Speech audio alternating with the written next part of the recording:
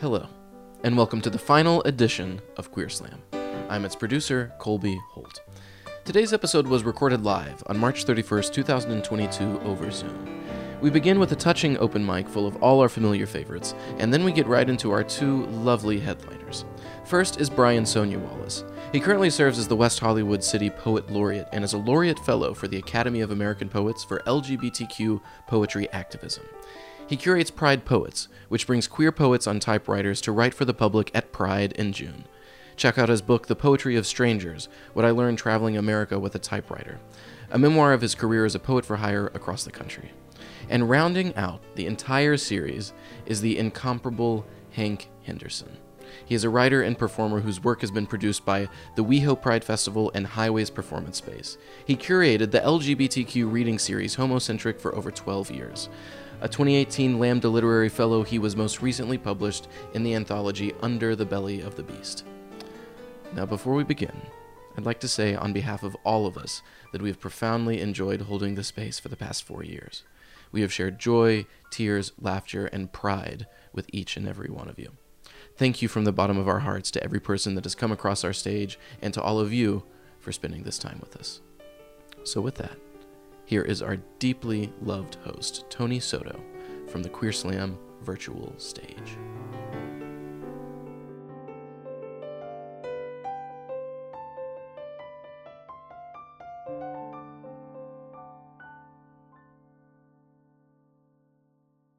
Hello, and welcome to the very final Queer Slam. I am your host, Tony Soto, and I would like to wish you all a happy Pride. Here's what I'm going to tell you. I've spent my life and my career lifting queer voices and making queer people visible. So I would like to start this show by saying that this is not the last time that we will be hearing and seeing each other. We'll always find a way to tell our stories. We're always going to find a way to share who we are to the outside world. It's just a shame that we won't have this meeting every month to kind of touch base, because that's kind of what I've always gauged this show to be, was a touch base, was a time where we can get together and we can center. And I know that for the last couple of months, I mean, I've been speaking like I thought this show was going to go forever, because the last couple of months, I've really felt the community was really forming here in our Zoom environment. But this isn't the end. And this won't be the last time that we share stories with each other.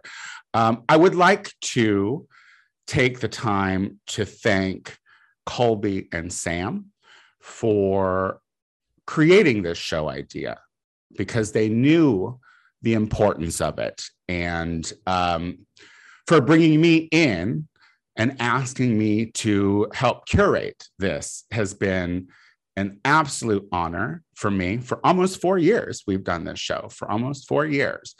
And is that right, Colby? Almost 4 years? Yes? Okay, great. It all blends together when you smoke copious amounts of weed, I'll tell you. But it was their vision. We made it happen. We made it happen in 2 different environments. We made it happen live. We made it happen virtual. I am very, very thankful for Colby and Sam, because regardless of whether it's short-lived or not, we did important things here. And I believe that. And by important things, we heard you. Because that's what it's about. You and us and we. Now, I didn't think that this was going to be my last episode. Pretty much every single podcast I do is on hiatus for the summer. So I really feel like I am being shut the fuck up. That's kind of how I feel right now. And so I really didn't know what all I wanted to talk about here on the last Queer Slam. that would change anything or give you guys any more of a perspective into who I am as a person or what I do or what I believe. So I'm just going to give you the same old, the same shit that I always give you, because the world is a dark place right now. And, you know, even though it's the finale and I want to be all, everything's great and everything's splendid, that is just not the truth of what is happening in our world today. So it's very, very hard for me to come here for the last time on this platform and try to like have that last show excitement and fun, because what is happening right now in the world and in this country is not fun. I'm going to be talking in generalizations. I'm going to be talking in we's and you's and them's and I's for this brief period here. So I don't want you to take offense to it, because if you're listening to my voice right now, hopefully you're not one of the dumbs. Or if you are one of the dumbs, you're trying to not be dumb. Before I leave Queer Slam and this wonderful platform that I have here, it is important for me to let anyone know that American exceptionalism is a lie. It's a bullshit lie to make us not care about anything else than what's happening in our own backyard. We keep losing people to gunfire constantly. They are killing kids by the droves, and this country refuses to learn its lesson. It refuses. It's not that we don't have a path to changing things. We do. It's absolutely fucking there. If you're a smart person, you know you don't need guns that make you fucking confetti. You don't need those. That's silly. It's dumb. But American exceptionalism, I'm protecting what's mine. We have the right to do whatever we fucking want. Here's what I'm asking you people. Because after what happened in Texas, it's very, very hard for me to get upset about a dead kid. Sorry, I don't know the dead kid. The dead kid happens a lot. And I'm supposed to care, but yet we don't want to fix something. The solution's there, but we don't want to fix it. But I should still weep. I should still make a memorial park. I should still lift up, show their faces, show the pictures, get the stories, get the one-on-one accounts of what happened. But what we're not doing as a country right now is remembering the survivors. And that's the shame.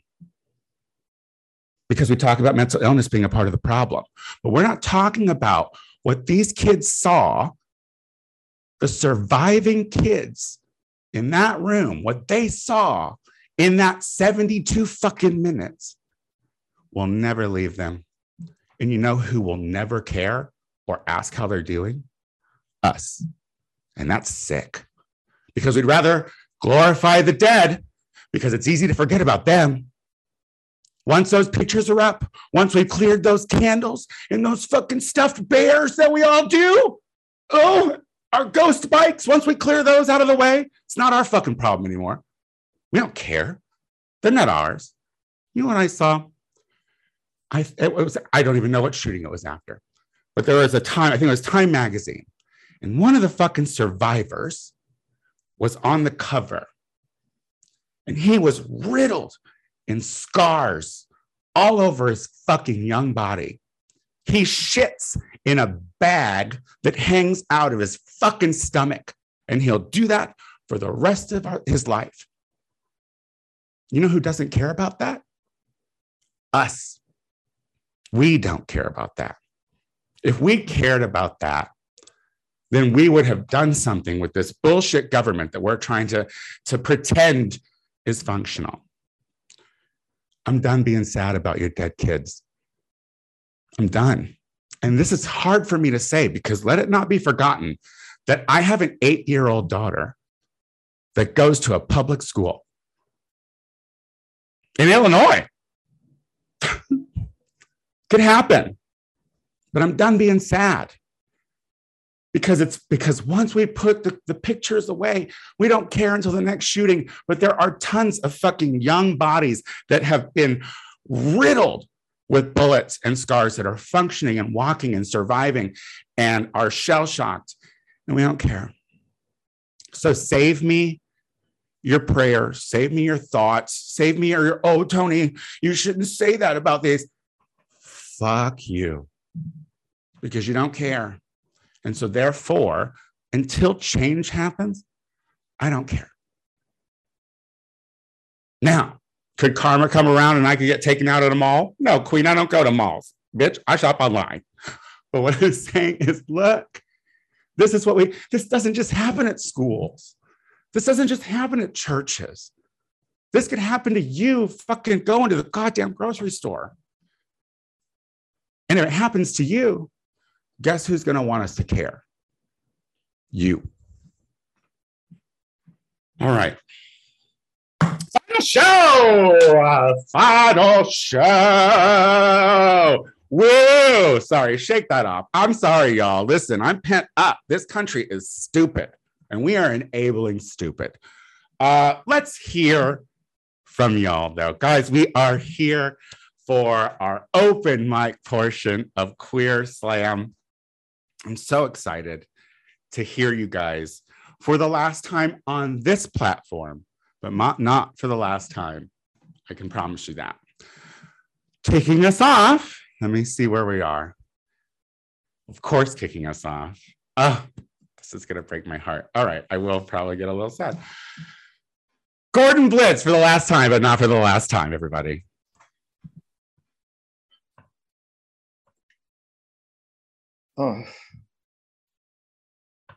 Before I read my piece, I want to thank Colby, for producing Queer Slam, but it's the impact of Tony on me. I've learned so much about myself being a writer and performer based on your loving comments during the last 4 years. You have a special place in my heart.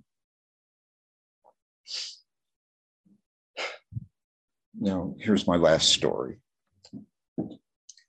I started lip syncing to Barry Manilow's Weekend in New England in 1978.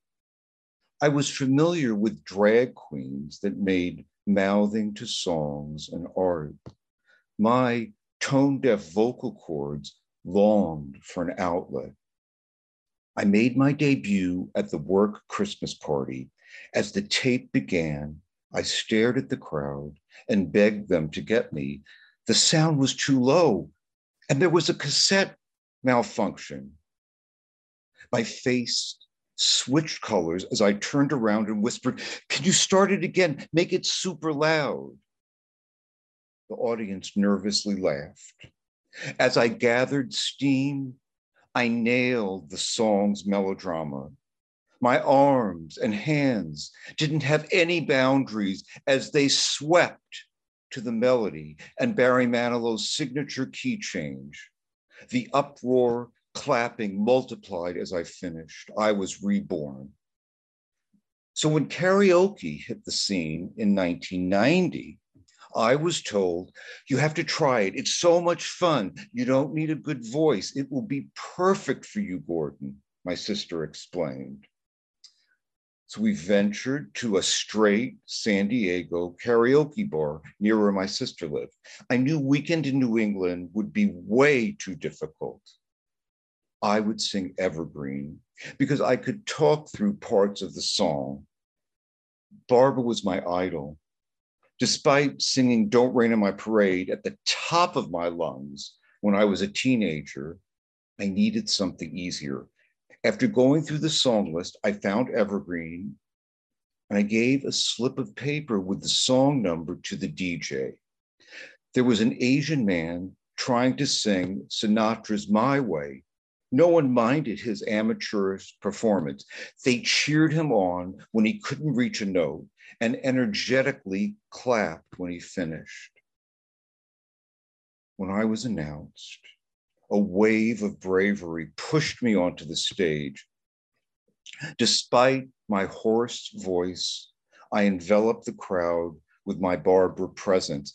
I had her hand movements and inflections perfected as I whipped through Evergreen. There was an empowerment of using my own instrument rather than lip syncing. I was bearing my essence. I tapped into vocal emotions. I triumphed. Now that I had scratched the San Diego karaoke surface, I itched to recreate the high I felt. West Hollywood was getting on the karaoke bandwagon. The current hot gay bar, Mickey's, had a weekly karaoke night. When I entered the bar, the audience of Twinkie Boys was 180 degrees from the San Diego establishment. The DJ announced, "Our next singer is Jeremy Wilton. He's going to do Mariah Carey's Love Takes Time." The whooping and collaring that emanated made me think that this guy was a regular and the crowd knew him. His pitched perfect voice shot through the room. As Jeremy held an endless note, the crowd lavished praising shouts towards him. I thought karaoke was for amateur singers, and this guy was a professional. Now let's welcome Gordon. He's doing that old chestnut evergreen. I ignored my butterfly nerves and seized hold of the mic. I invited a few friends for my West Hollywood debut. I began with "Love Soft as an Easy Chair." Oh no, this version is slightly different from San Diego. It's a bit slower and my voice didn't have a chance. As I grappled with each verse, I heard boos and laughter. My head crumbled. I was grinding to the ground, but I didn't stop. My brain thought, get off the stage. The 3-minute song slowed down to an hour in my mind. A splattering of clapping as I bowed and left the stage. The injury hurt my skin. I understood how vicious an audience of gay men can be. They make icons or they destroy them. My friend Charlie said, "They loved you." I didn't believe him. My wounds ached. Lip syncing will be my salvation. I'll need my scarred skin to harden before I attempt karaoke again. Gordon Blitz, everybody. Gordon Blitz! Oh, Gordon, I'll tell you, listen, I am trash from the Midwest. So, karaoke was always amateur. It was like when someone was beautiful, when they had a beautiful voice, that really sent you slang. The first time I went to a karaoke in LA, though, I was like, oh, y'all just working. Like, what is happening here? Like, you're all so good. Gordon Blitz, of course, in always perfect Gordon Blitz fashion, brings up a really good point. Have you all lip synced lately? Honestly. Like, listen, that is like one of our fucking like secret powers, queer people, is that we can really turn our bathroom mirrors up. You found some real strength in lip syncing. Gordon, speaking of strength, I want to say to you, sir, that meeting you and hearing your stories and what I said about honoring survivors is that, we have a lost generation of gay men in this country, in this world, because of, the AIDS plague. And hearing your stories and your link to that is our connection. And it's so important because one of the things that I have feared most is becoming an aged gay man. But what I've learned from you has made me hope that I can teach someone else and have the same respect that I have for you, for me. So thank you so much, Gordon. Thank you. All right. Oh shit. I was like, Colby, I'm not gonna get emotional at this thing, please. I am fucking stone.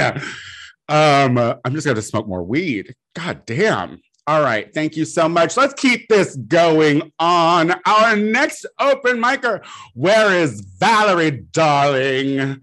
Hi. Work, queen. Work.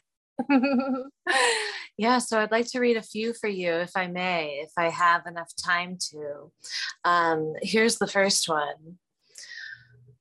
Unexpurgated hips, hot little mouth, press your fingers in. Lush, blush, pull and push, press your fingers in. Press and reach, soft and wet, bodies joining, body inside body. Press your fingers in. Thank you. That's the first one. All right, here's the second one. This is called The Love Done. The first omen was the arid New Mexican air. How the pinks of the sunset reminded me of the soft flesh at the back of her cunt. The sky was a god, and this one had been told, say ah. It curled through my hair like fingers, and it unfurled itself before me. Sex in whites, tangerines, and low iron blood. The air was a mouth, was hand over hand, cock in palm. Cicadas rattled, cloaked my cries, and I smiled. I clipped a branch of honeysuckle with a finger and thumb. Soon, rain is bound to come. Thank you. I have one more for you. It's called The Language of a Screw. Mouth swollen from something like love, I get up off my knees on your living room rug. A kiss is a shutter I press to open each time I want to remember you, and I do, so I do. The air is thick with heat from our bodies meeting, hot as a fever I can't sweat out. You've got buttons I'd love to get undone, a tangle for me to sort out. I speak to you in fingers and hands, standing before you naked to show you that there's nothing as electric as a girl. I'll undress you and we'll leave each other wide open and wet, split like a fig by two thumbs, because your body is a cathedral to me, and somewhere hidden is a bell for me to ring. Thank you. Holy shit, Valerie, darling! What the hell was that? Pushing, poking. See, this is hunker in, queer folks. See, this is why this show is so good. Because like literally, we can go from like moments of like emotion, it's like blah, blah, and then talk about pussy and fucking it and whatnot. That sent me when she was like, I'm going to be real with you, Miss Valerie, darling. When you were like, I have a couple, I did kind of inside roll my eyes. But then when you started out with that first with the push and the poke and bloop, bloop, I was like, I'll listen, honey. Having a slutty girl summer. I'm here for it. All right. Oh, Queer Slam, you're a good time. Let's see. Where's Freddie? Oh, is this Freddie? Is this the Freddie I know? It is Freddie. All right. Freddie, everybody. Hi. How's everyone doing? So I wrote this piece back in November. I was very inspired by the concert that I was going to go with my mom, the World AIDS concert. And it was so beautiful. I had such a great time. And I wrote this poem called Hallelujah. So I'm going to read it to you in English and then in Spanish. I asked God for a shooting star, but he sent me another hallelujah. I prayed for a reason to smile when my tears hit the sky. His grace restored my faith when the person I loved said goodbye. The attempt to succeed was hard to achieve. I needed time to grieve in order to live. Lord, thank you for saving my life. It is because of you that I learned to forgive. You turned my pain into desire to thrive. I'm happy I made the choice to find my new voice. I was lost in the hands of the devil. I needed help to survive and stop being a rebel. Your gift is knowledge and wisdom. You're my savior, and I'm your child. I have the power to change and leave my own prison. Thank you for guiding me down the right aisle. You're my God, and love is your dance. You're my king, and your wish is my command. You're my savior and second chance. You're my hallelujah and best circumstance. So this is the Spanish version. Aleluya. Le pedí a Dios una estrella fugaz, pero me envió otro aleluya. Recé por una razón para sonreír cuando mis lágrimas escondieron el cielo. Su gracia restauró mi fe cuando la persona que amaba se despidió. El intento de tener éxito fue difícil de lograr. Necesitaba tiempo para llorar, para poder vivir. Señor, gracias por salvarme la vida. Es gracias a ti que aprendí a perdonar. Convertiste mi dolor en deseo de prosperar. Estoy feliz de haber tomado la decisión de encontrar mi nueva voz. Estaba perdido en manos del diablo. Necesitaba ayuda para sobrevivir y dejar de ser rebelde. Tu don es el conocimiento y la sabiduría. Eres mi Salvador y yo soy tu hijo. Tengo el poder de cambiar y salir de mi propia prisión. Gracias por guiarme por el pasillo derecho. Eres mi Dios y el amor es tu baile. Eres mi rey y tu deseo es mi orden. Eres mi Salvador y mi segunda oportunidad. Eres mi aleluya y mejor circunstancia. Gracias. And then I'm going to read one more.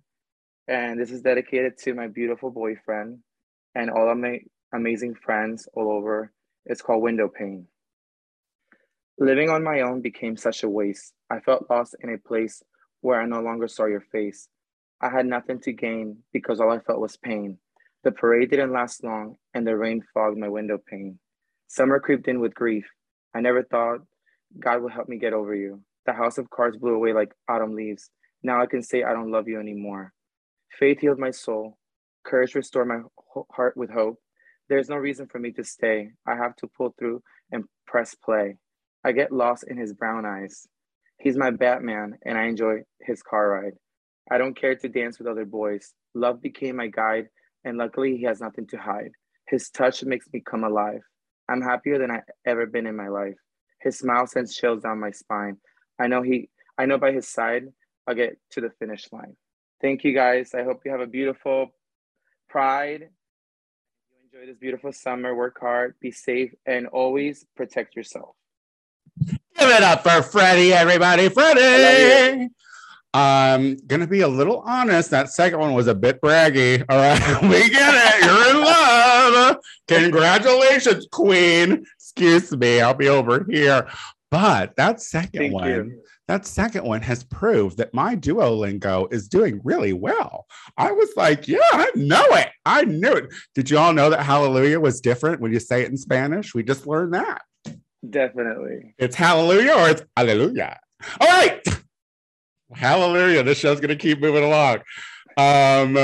Thank you again, Freddie. What a doll that Thank you Freddie so much. is. Thank you for everything you've done for me and all the opportunities. I truly appreciate it. To you and Colby. I want you to save every compliment on here today, Colby, and just send it to me in a little file because I deserve it. Thank you, Freddie. All right. I know Jen's here. Where's Jen Chang? Jen Chang. Hi, Tony. Thank you, Tony, for holding space. This is very precious. I look forward to the new variation of our community space and see you there. Let's see. May is Asian Pacific Islander Month as well as Mental Health Awareness Month. So yes, all this mental health awareness is a good theme of discussion today. So I'll go backwards. I recently wrote this piece to support myself. I write to help myself, and I hope it helps you. Faith can be an elusive thing, sometimes hidden from sight, sometimes just beyond reach, sometimes too tender to touch. I need patience to allow for the blossoms of surprise gifts to show up. Just when I want to despair that I am in no man's land, a friend lends me her rose-colored glasses to say I am in mid-flight, to where I don't know, but I am so thankful to breathe in her presence. When I have starved myself by holding my breath, Could generosity and hope be at my local food bank? When I am too hungry to know what I need, please just spoon that onto my empty plate and show me the hidden tropical fruit buried in the leaves and remind me to slow down and peek through the leaves. My second one is a birthday poem I wrote to myself to kind of cheer myself up. And forgive me, tell me if this isn't working, but I think this should work with my keyboard here. If any of you love Jones, I love spoken word poetry with music, and I'm not a pro at this, so humor me.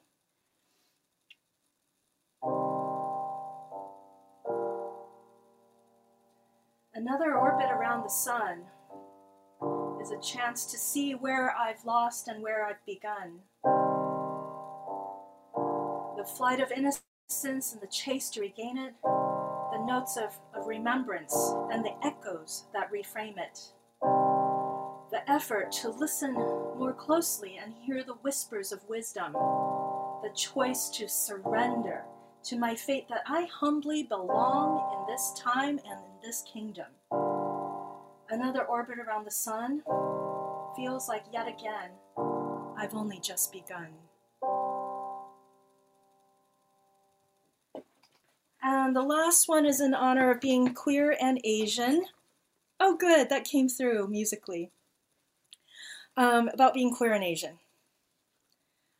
I'm not the perfect Chinese daughter because I didn't become the doctor my mom hoped I could be. But I will know your body better than you or your doctor ever will. I am not the perfect husband because I'm not the wealthy accountant with the steady job. But your family will love me because I will bring them countless laughs and piano music.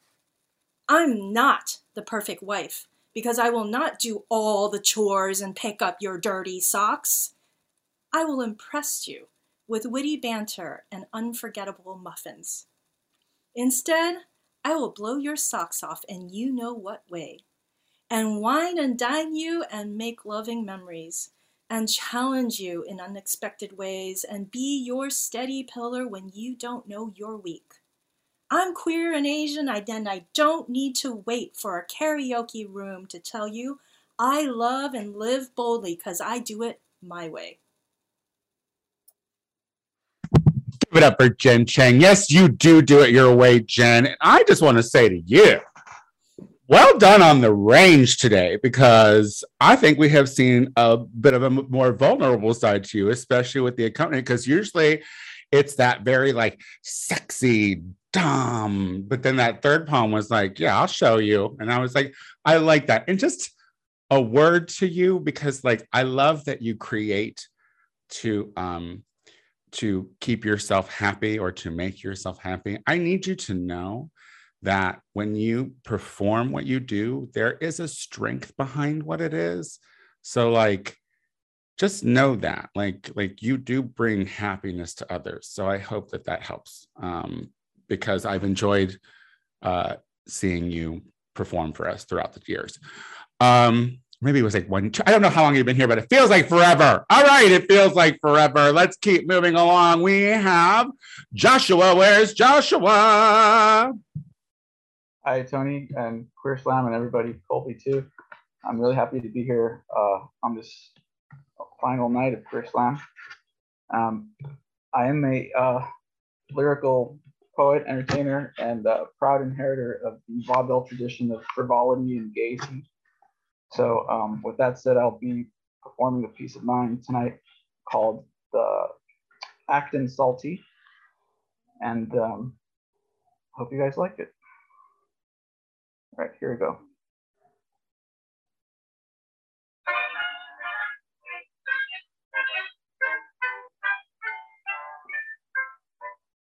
Open up a social app on any day. You'll find that the people have a lot to say. Usually they're spitting out the same old rap. Weddings, birthdays, funerals, and all that crap. If you're smart, you'll stay above the noise. But if you're not, fair warning, girls and boys, Your brother Jay just earned a raise. Your sister Keisha vacayed for days. You're feeling awful, but that don't call for you acting salty. They're getting likes and lots of hearts. This adulation tears you apart. Their smiles are beaming. Meanwhile, you're scheming and acting salty. Da-da-da-da-da-da. Classmates from your old high school. Seems they've got everything. Husbands and wives and children. Seems like you've got nothing. You get to typing and start to moan. They read your comments and start to groan. Their patience slickens, but you keep sticking to acting salty.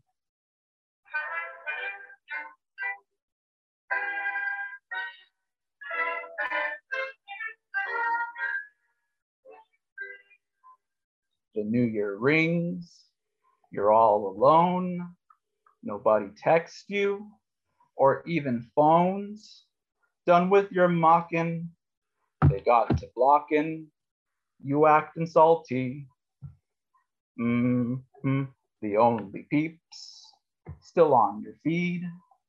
You're great on Ida, coworker Reed.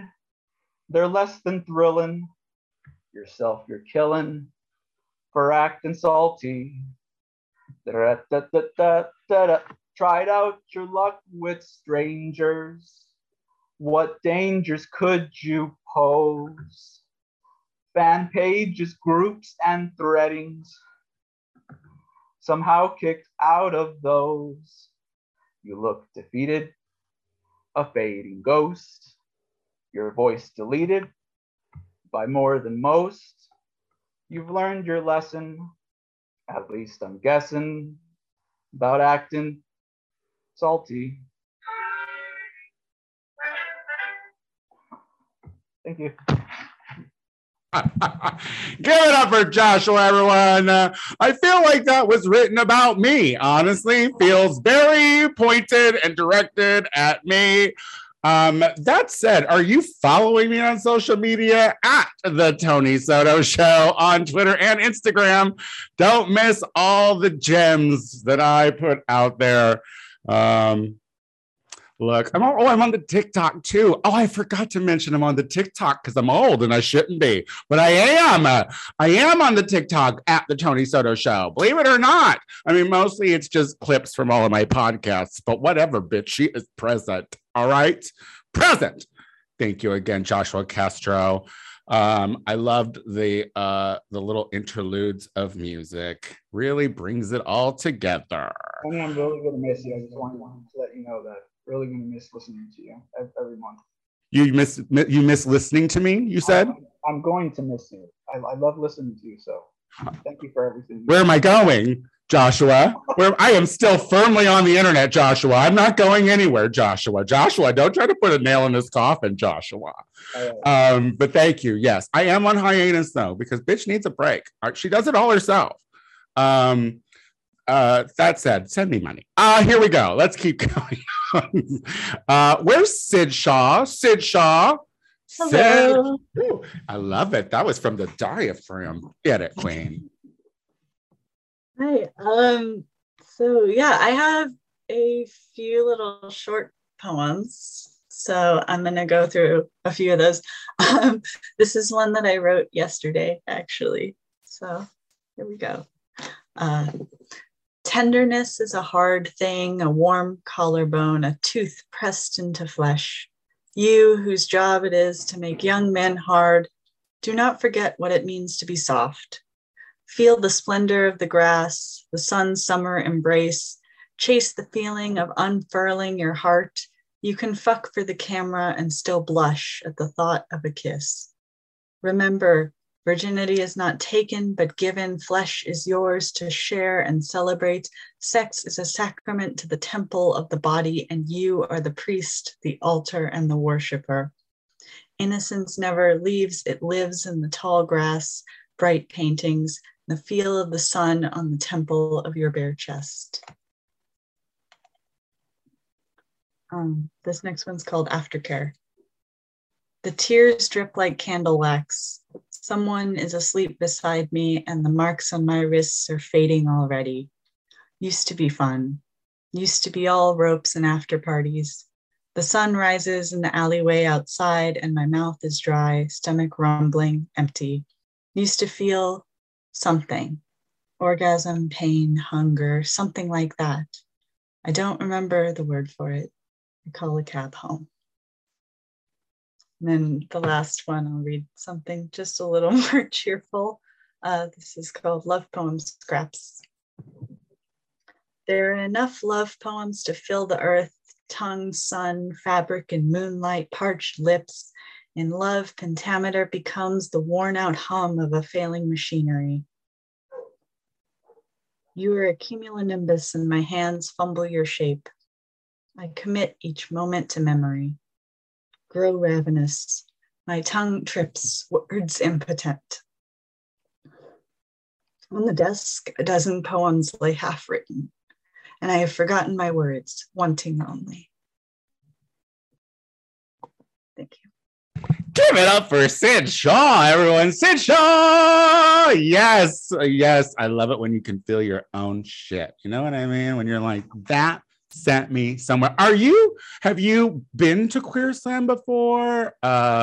Is this your first time here as a presenter and a viewer? This is my first time. Yeah, I am so sad it'll be first and last. Like, this is what I'm saying. Like, how lucky is Sid Shaw to have come for the first time and the last and see this community and be able to present and feel comfortable enough to let themselves feel. Thank you, Sid. That was amazing. And that's going to live on the internet forever now. So congratulations. Welcome to the Cult Queen. One of us. One of us. All right. I am a whore for the internet, you know. I remember dial-up. Thank God we have come a long way. Where's Catherine? Catherine! Hello, I'm right here. I'm so honored to be on this grand finale. Thank you so much for having me. Much like a lot that has been said tonight, I kind of wanted to do a piece that's like about, you know, longevity and good omens and the fact that like even endings aren't endings and like, I don't know, that kind of a thing. So I wanted to do one kind of, yeah. So this is just a poem about, yeah, resilience, like queer resilience and that kind of a thing. And this is both for and about my friend James. And it's another birthday poem. We've got another birthday poem here. So here we go. The sky fell as I lied that night in the pool. I'd watched it for every night for weeks and nothing but haze as I still wished and mouthed along. Maybe this time it's different. I mean, I think you really like me. But here on his birthday in his hometown, where I was chosen as worthy, I looked up by chance to see fast and bright and glittering, slipping through the tree's slender fingers, gone in a moment, but I bared witness. I cried out, and the boys ran to tend to calamity.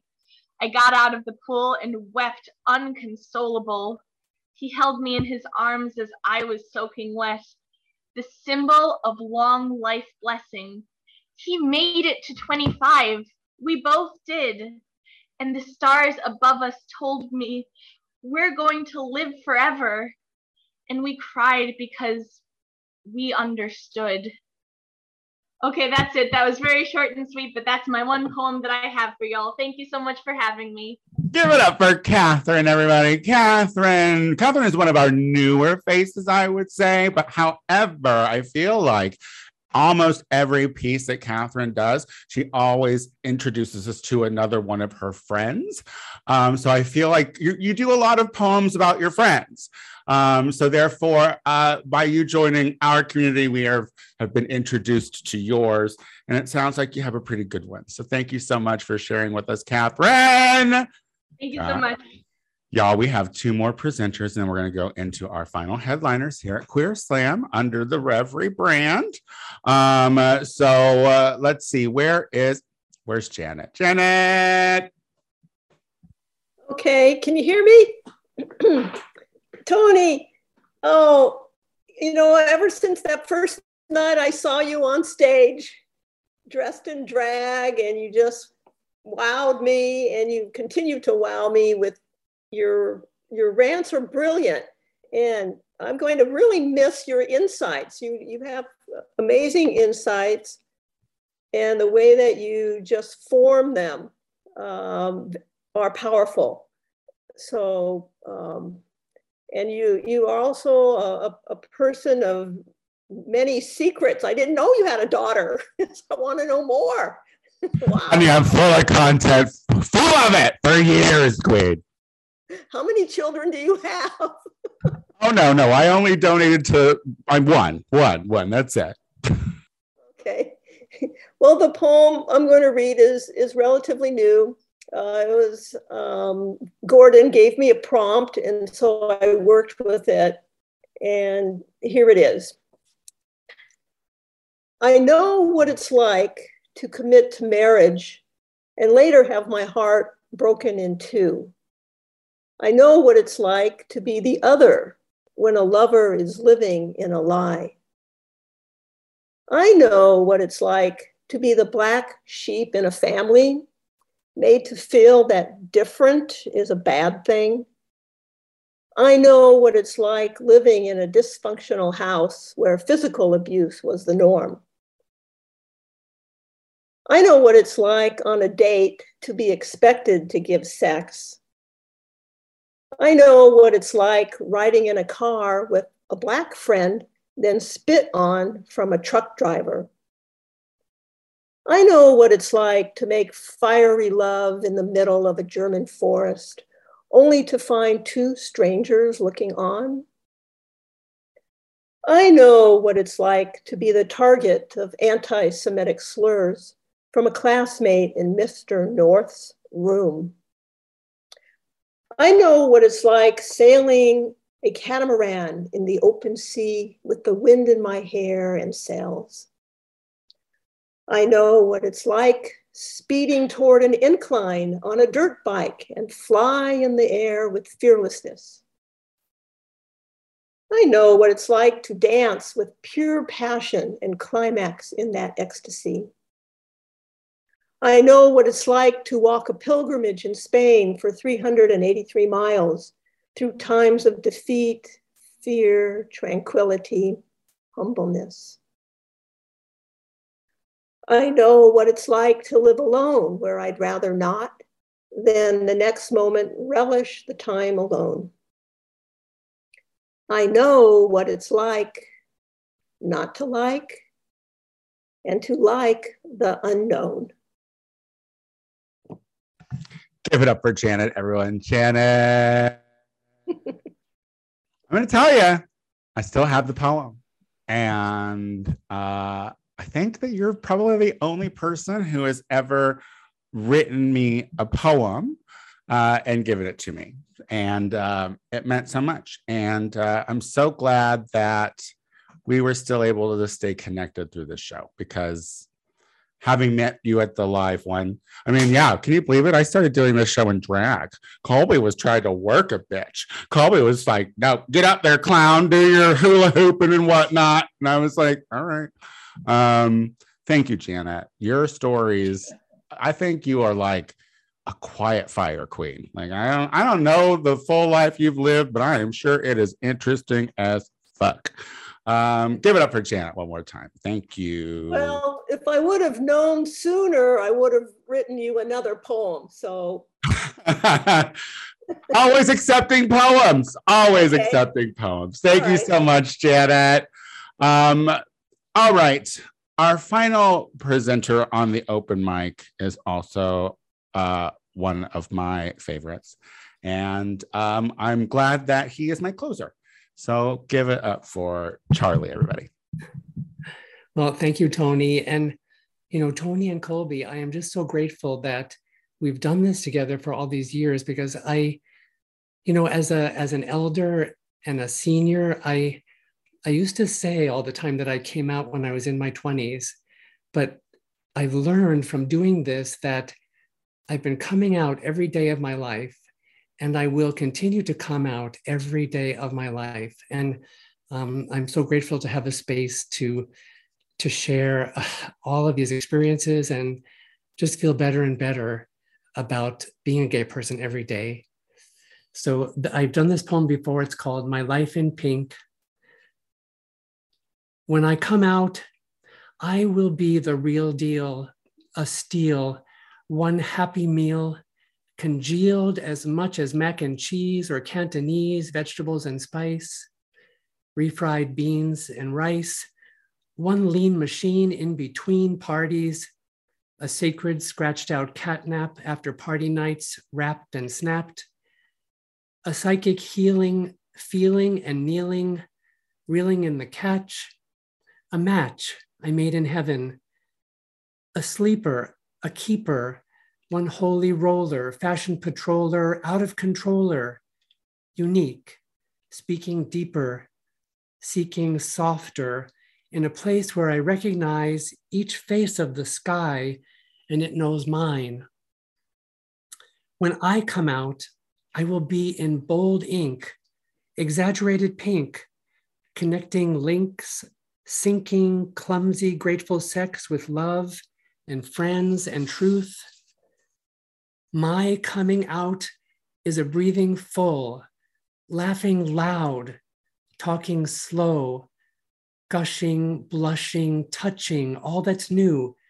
It's a being outraged, smashing closet doors, a howling, holding hands, expanding, standing still for the first time in my life, a growing ancient, living and dying in my own wrinkled skin, surrounded by you, my friends who spent years seeking each other and themselves, just like me.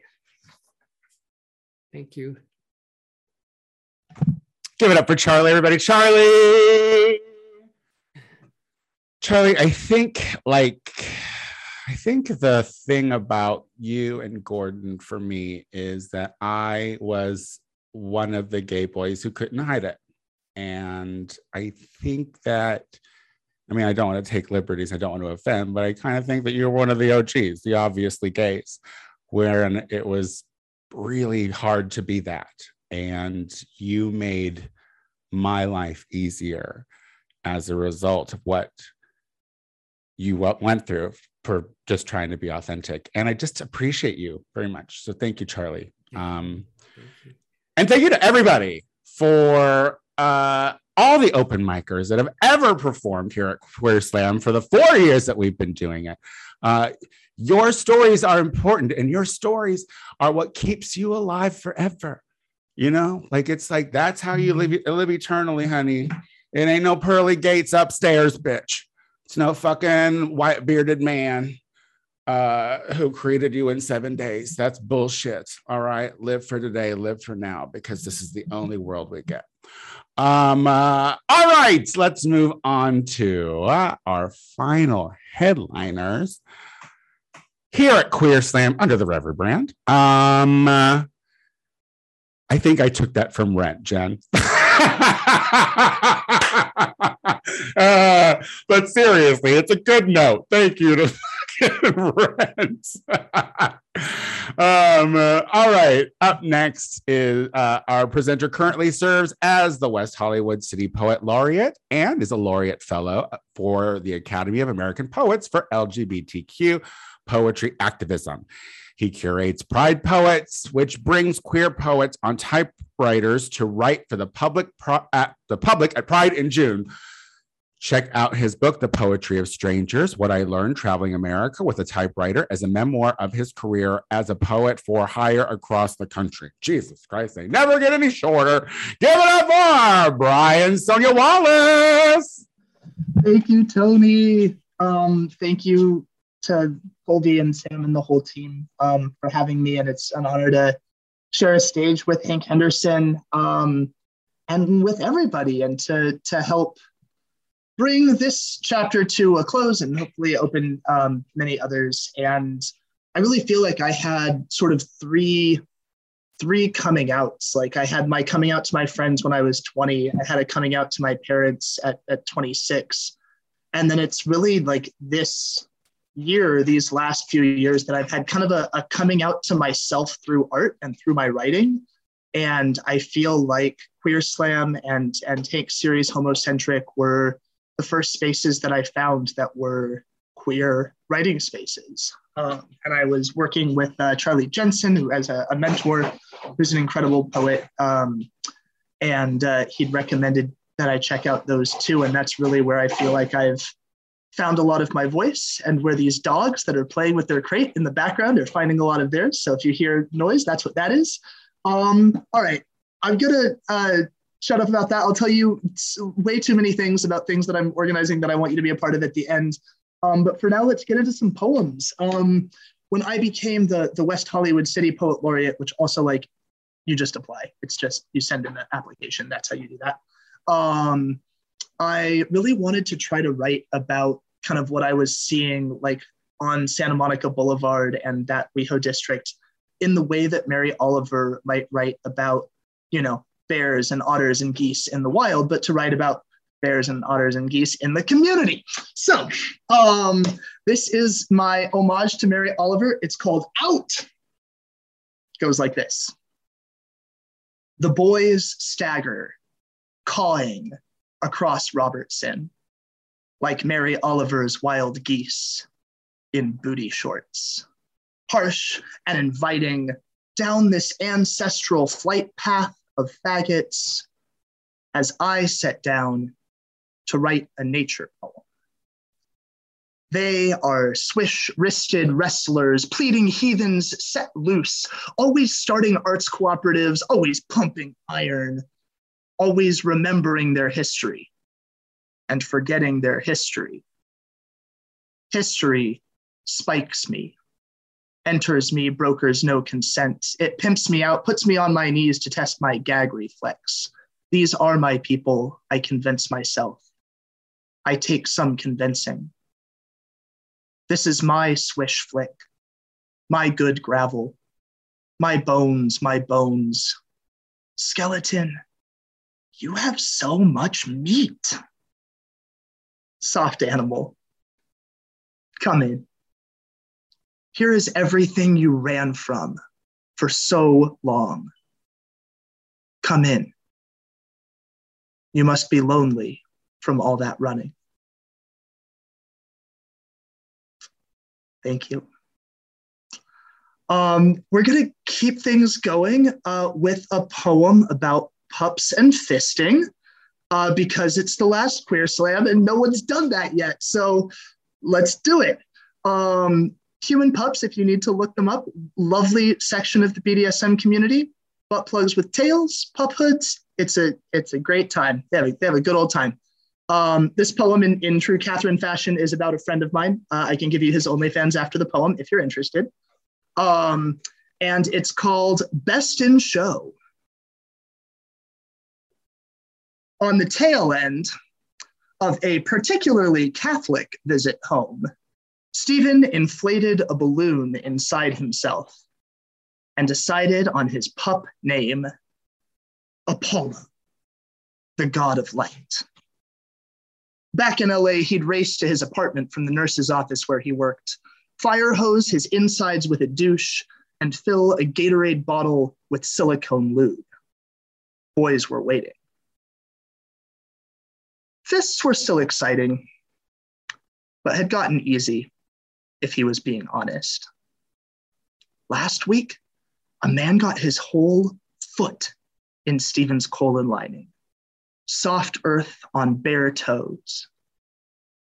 Apollo, whose body this really was, more god or dog than man, yelped and whimpered, pawed the air, head lancing back in ecstasy.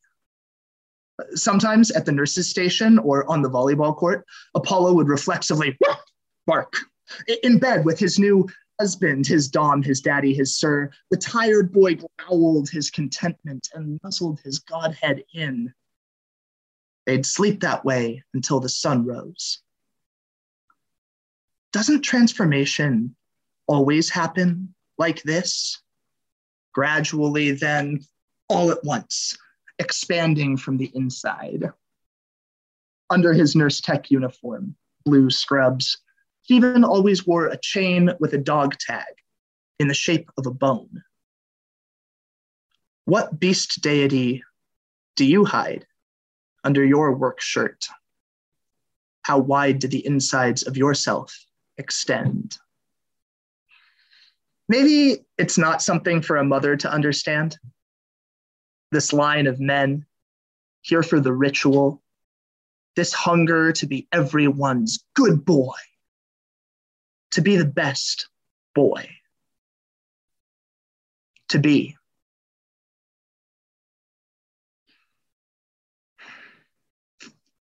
Pups and fisting, thank you so much. Doing it all. While we're on mothers, this one is just called Holiday Poem. How is it that a family breaks, italicizes into dialogue? I miss him. Two of us at the table attempting a holiday. How is that a family? How is it that mom heals herself slowly, her mind and body broken, booze draggled, teary, drunk, and showering only as often as an injured person showers? How is that a mom? Until, hungry for dog walks, she writes herself on a cane and sets off for another date with pain, that old lover who moved in when my dad died. When dad died, I got a fish. When dad died, I started kickboxing. When dad died, I broke up with everyone. When dad died, I moved on. When dad died, I taught. When dad died, I could not think straight. When dad died, I moved the car for street sweeping. When dad died, I went to the desert. When dad died, I had sex. When dad died, I watered the houseplants. When dad died, I started to do everything I'd ever do for the rest of my life after my dad died. All at once, just like my dead dad did. Who moved in when dad died? A screeching devil of self-doubt, a few paperback profits, and a podcast about setting boundaries and communicating needs. I give my mom Mother's Day. She's never held on to it like this before, like evidence that she is not alone. We open a bottle of the good wine. The wine he set aside when he could set aside wine. We opened the whiskey I would have drunk with him after she went to bed. She stays up to drink the whiskey. She is getting better. Near the end, she keeps saying, "I'm so glad you're here." A colleague of my dad's sent her an email. It said, "You have so much to live for." She laughs and laughs. Isn't that funny? What does he think I'm going to do? I'm just complaining. The setting sun complains, golden across the sky. The jacarandas bother the clouds. I insist on a walk, and she grows animated at the thought of inspecting the neighborhood. Hungers for how far all that new construction has come. Thank you. Oh, all right. Let's, I've been writing a lot about gay sex and the death of my father. So that's my moment right now. This next one's called On Jacking Off to Dead Boys. So there you go. Somewhere, all the runaway kites live together. No one ever untangles the strings, but they're so high up, it doesn't matter. As a teen, I practiced lying to myself. My treasure trail came in first. bristled hair under my pits, my moon face stretched and cratered, midnight. My dad had finally go to bed, and I could Yahoo search for rippling bellies and pits like mine, fluffed. Just another early 2000s puka-shelled straight boy putting out for pay, looking straight into the camera and lying, dying before 25. I learned what to love from these men. Bought a puka shell necklace, grew a goatee, fled the country, slept on so many couches, my chest malfunctions as a cushion. Friends keep giving me houseplants like, here, you keep this alive. I grieve my dad. I wish I could tell him, my wounds are working.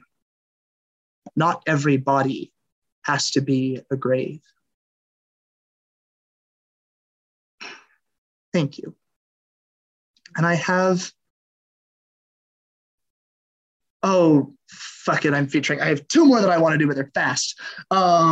This one is one that I wrote for the city as part of their holiday celebration when we were still in lockdown, and it's about the way that Zoom can bring us together as a community and how meaningful that is, and it feels important in this moment as we're, continuing on the second half of Queer Slam, being remote.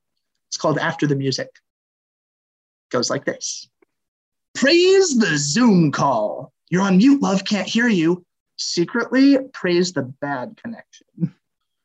Praise our home gyms, our home offices, our home schools, our closed bars, our cooking dances, our kitchen dances, our cooking fails, our odd jobs, our rented U-Hauls, our promises to stay in a workshop online. My friend Dorsey, a resplendent 75 crowned in Diana Ross curls, shares her poem. Butterflies, a lover's caress, and then, why should I not want to just die? She seated concerts across the city for decades. Now it is impossible to sing together. Everyone is slightly out of time. What happens after the music? We gape and stammer. But Dorsey, she booms laughter, claps her hands. We're here, aren't we? However we gather, it's a party. Our face parade through lag and crash and latency, logging on against erasure. I'll be there next week, writes Dorsey. A late night promise. The next morning, bougainvillea shocks pink across the sidewalk. I leave the Russian bakery with a loaf of black Borodinsky rye.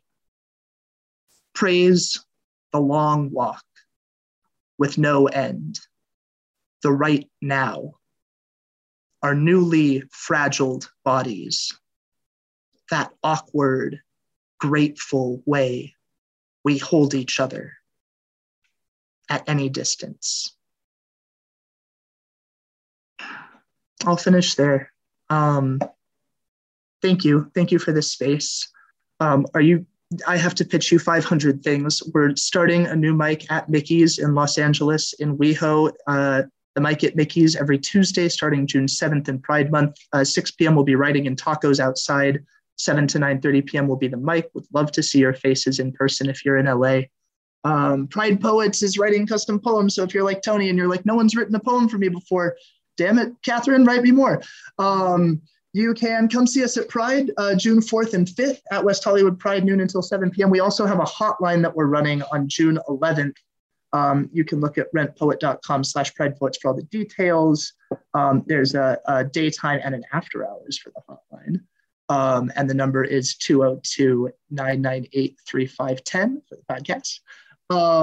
Valerie Darling, Jen Chang, and Sid Shaw are some of our poets this year. You can find me at Rent Poet. And shameless self-promotion, back over to you, Tony. I love you. Thank you so much. Give it up for Brian Sonia Wallace. Check him out. He seems to be everywhere. I mean, I didn't even know WeHo did poetry. I mean, I've only gone there for drag shows. So we are not poets. All right. We have one final headliner for the evening. So I am very excited to, I'm so sorry.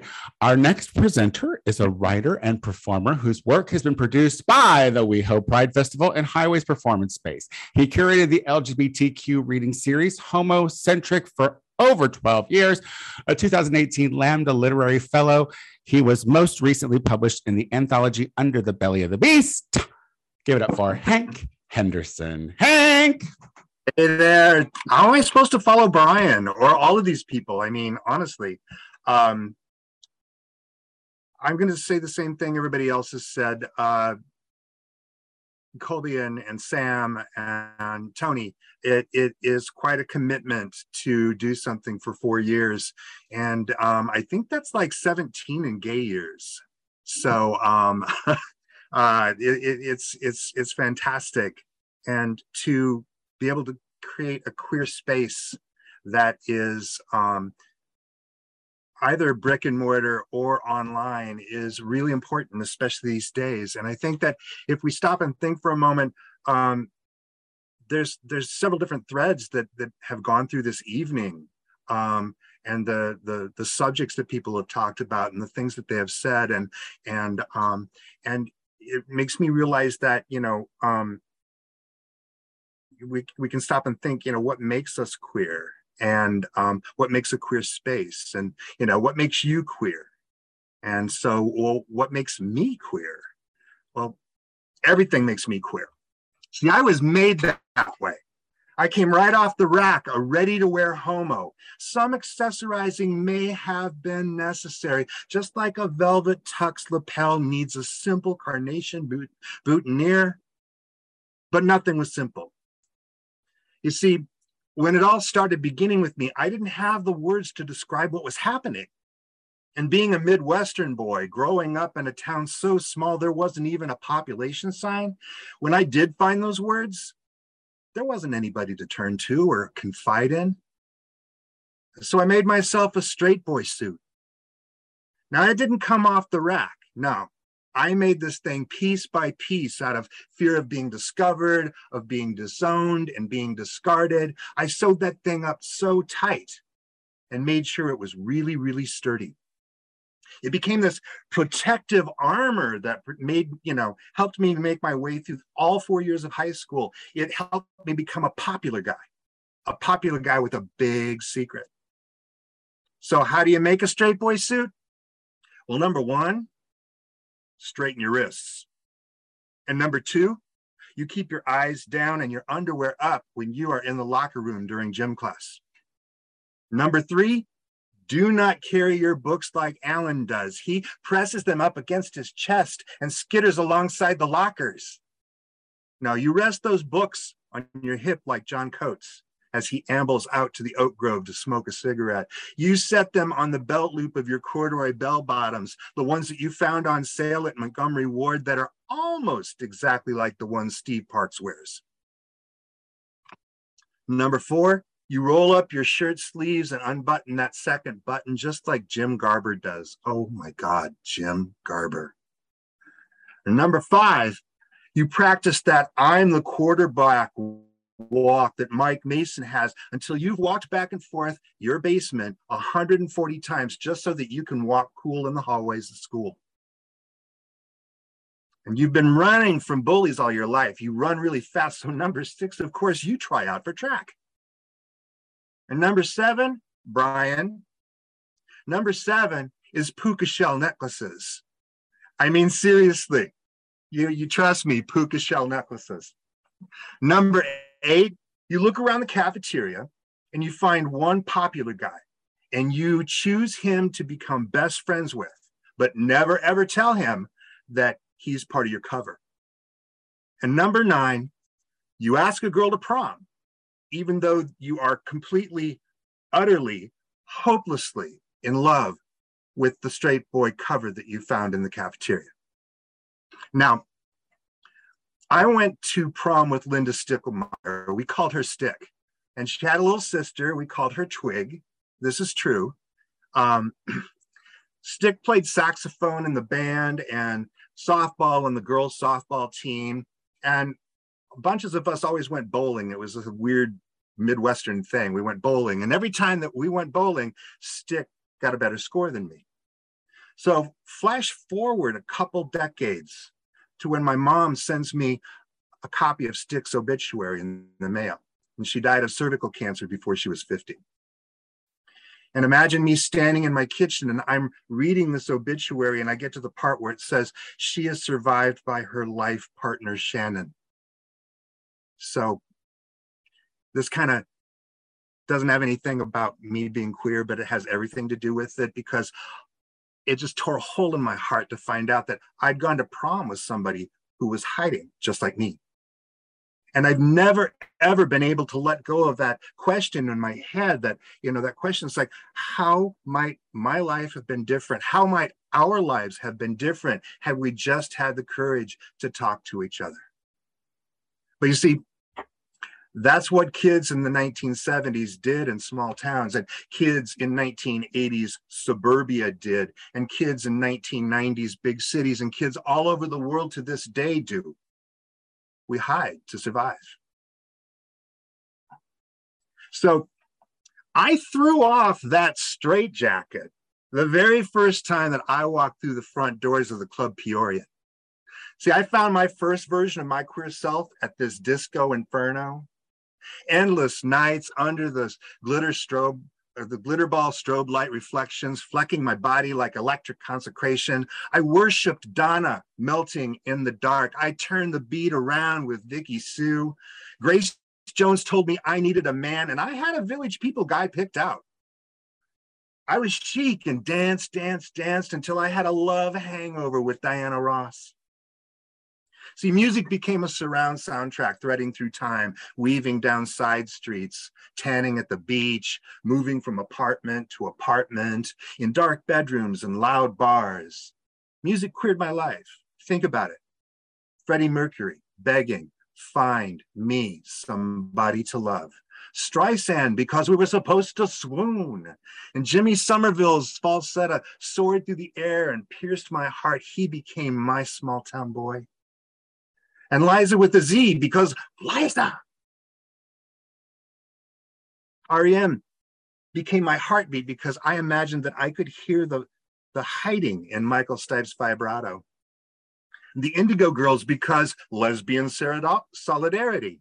And the B-52s because fuck Streisand, let's dance. I made myself queer with a litany of life experiences, from first crush to first fuck to first breakup, and especially that first time that I realized that it was okay to celebrate being different. I made myself queer with those double takes from the boys wearing sweatpants and no underwear cruising on Santa Monica Boulevard, and with the Saturday nights at the Hollywood Spa, staying just one more hour, just wander through the halls one more time wearing nothing but a towel sometimes, and with the sacramental salt that was absorbed by my tongue by every boy I tasted, and with every girl who asked, "Are you sure you're gay?" Yeah. I made myself queer from Ronald Reagan's silence over AIDS, and from the marches and chants from ACT UP and Queer Nation. I made, with all of the years of hopeless sounding, screaming pain and the loss of friends and lovers and community and culture, I made myself queer with the sadness and the shame and the fear, and finally the acceptance and ownership and survivorship of my own positivity. Yeah, see, I have this queer body. My queer feet have been treated with radiation for Kaposi sarcoma, but I still stand strong. And I have knelt in front of the altar of many, many men, but my knees are not going to bend and break should I be asked to carry extra weight.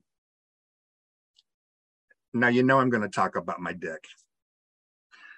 My cock became this divining rod that just pointed in every single direction but down, until it became a dagger that could slice danger into blood. And after that, there was this weird period of clipboard questions and status-defined dating, you know, with always asking, are you positive or are you negative, when all we really, really needed to be doing was holding on to someone in the middle of a plague. But we've come full circle. And my cock is once again something to behold and be held. And my ass has always been a weapon, swaying back and forth in those Angel's Flight nylon bell bottoms on the disco floor, pressing up against somebody I wanted to get to know better, a little double-cheeked way of saying, hey, come on over. That is, until it became a cauldron of contagion and just closed up tight. And that's changed as well. We have better knowledge and more understanding, undetectability in that amazing little blue pill. And this is all good because Dad still has a fine looking rear end. Now my lungs are queer. My lungs filled up with pneumocystis pneumonia and nearly collapsed. They almost stole my stories. It almost stopped my breath, but I managed to come back stronger than ever. And I vowed to use my voice to tell the stories for those who are no longer here so that they will be remembered. And my queer heart has been broken and mended 1,000 times. It will forever hold space for Matthew Shepard. Kenny Weishan and Jaden Bell did not know each other, but they were both 14 when they hung themselves because they were being bullied for being gay. Tyler was 18 when he jumped from that bridge, and Asher Brown was 13 when he shot himself in the head. My queer heart holds space for Gigi Pierce and Felicia Mitchell, Tanya Harvey, Celine Walker, just few of the trans women who were murdered for living their truths. My queer heart. And everyone here tonight in this slam has queer shoulders. We are standing on the shoulders of those who came before us, the gods and heroes, the idols and activists, Cocteau and Ginsberg, Quentin Crisp, Stein and Toklas, Milk, Baldwin, Audre Lorde, Mapplethorpe, Rita Mae Brown, Keith Haring, Derek Jarman. We are standing on the shoulders of all the folks, the friends and family and strangers who were lost to the plague. And that includes the people that you're thinking of right now that hold space in your heart. It also includes the untold number of people who were discarded and forgotten. Now, my shoulders are here for the next. And sometimes I look around and I see people like Bowen Yang and Connor Jessup or the entire cast of Heartstoppers and, you know, all these tweeners that are on TikTok and YouTube. And I think they don't need my help. Well, maybe not. But the kids who are watching them might. You know, the tweener who is at the library checking out Instagram profiles because they're not being stared at by their father, or you know, the 14-year-old girl who is too shy to go up to a Pride poet and ask for a poem about the girl that she likes at school. Or maybe that kid who is listening to Queer Slam late at night under the covers after the lights have gone out in the house. My shoulders are here for them. My shoulders are here so that these kids can learn to live and have the opportunity to be open and authentic and celebrate what makes them queer. See, my shoulders are here with the hope that one day, no kid will ever, ever, ever have to make a straight boy suit again. And that's what makes me queer. Thank you. Hank Henderson, everybody, literally summing it all up. Wow. Thank you. That was brilliant. I just went bowling in Burbank, like literally a couple of days ago. Oh, I love a good bowling moment. Where in the Midwest are you from, sir? I grew up outside of Peoria. Central Illinois. Me too.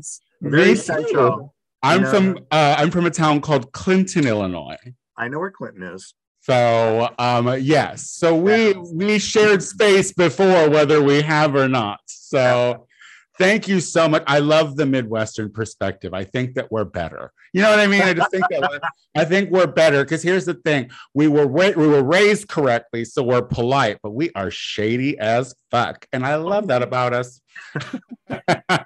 Hank, where can people like find more of your work? Please tell us where we can see more of your work. Guys, I don't even have a place really. You can follow me on Instagram at Hank in LA, and check on there. I've got some stuff posted. I really don't have a website that I can name off. Well, I hear that Instagram thing is here to stay. So I think that would suffice. So go ahead. Well, thank you so much, Hank. And thank you so much to Brian, Sonia Wallace for being our wonderful headliners for the final Queer Slam. And thank you to all the open micers. Now, I want to give some time for Colby to say a few things, but before I do, that was Queer Slam. I hope you all enjoyed it. Thank you so much for attending. So I just want you all to know that, like, I'm still here. You know what I mean? Like, I'm still present, and until we can find the time and the way to meet again in this kind of capacity, I want you to know that I'm still here. And I'm not one of those people who are like, things are going to get better, because I do not believe that. Listen, we are trying, the Christians are trying to snuff us out because of their nonsense. They're trying to push forward the end of days, and that's never going to come. So we're doomed. The world's not getting any better. But what I need from you is to be visible and be present and be loud and be there. So that way, when we get to meet again in this kind of a situation, we have stories again that we can share and talk about the moves that we've helped make our community move forward. I'm not going anywhere. I still do the Tony Soto Show. I still do the Gay Power Half Hour. Those are 2 weekly podcasts where you can hear my nonsense all the time. Colby and Sam aren't going anywhere. They're going to continue to make queer content for you to view. They're going to make movies that hopefully they will put me in one of these days. I know I will be difficult, and I know that's what's holding them back, but maybe they'll grow up. So they're not going anywhere either. Their stories aren't going anywhere. We will find another way to meet, because community is strong, and I believe that. I'm Tony Soto, and I probably always will be. So you can find me at The Tony Soto Show on Twitter, Instagram, and TikTok. But right now, I would like to give the floor to my fearless leader, Colby Holt. Hi, everybody. I just wanted to quickly hop on and say just thank you for being here with us tonight, and for sharing your stories with us, and to everyone who's come across our stage. I am always left feeling wonderful after every single Queer Slam. I'm always like, wow, this is exactly why we do it. And it's filled my heart with pride to do this show for the past 4 years. And I just hope that you take everything that you've experienced here out with you into the world, and think of us whenever you need to. And we'll be thinking of you. So love you all very much. Thank you for your time. We'll see you around.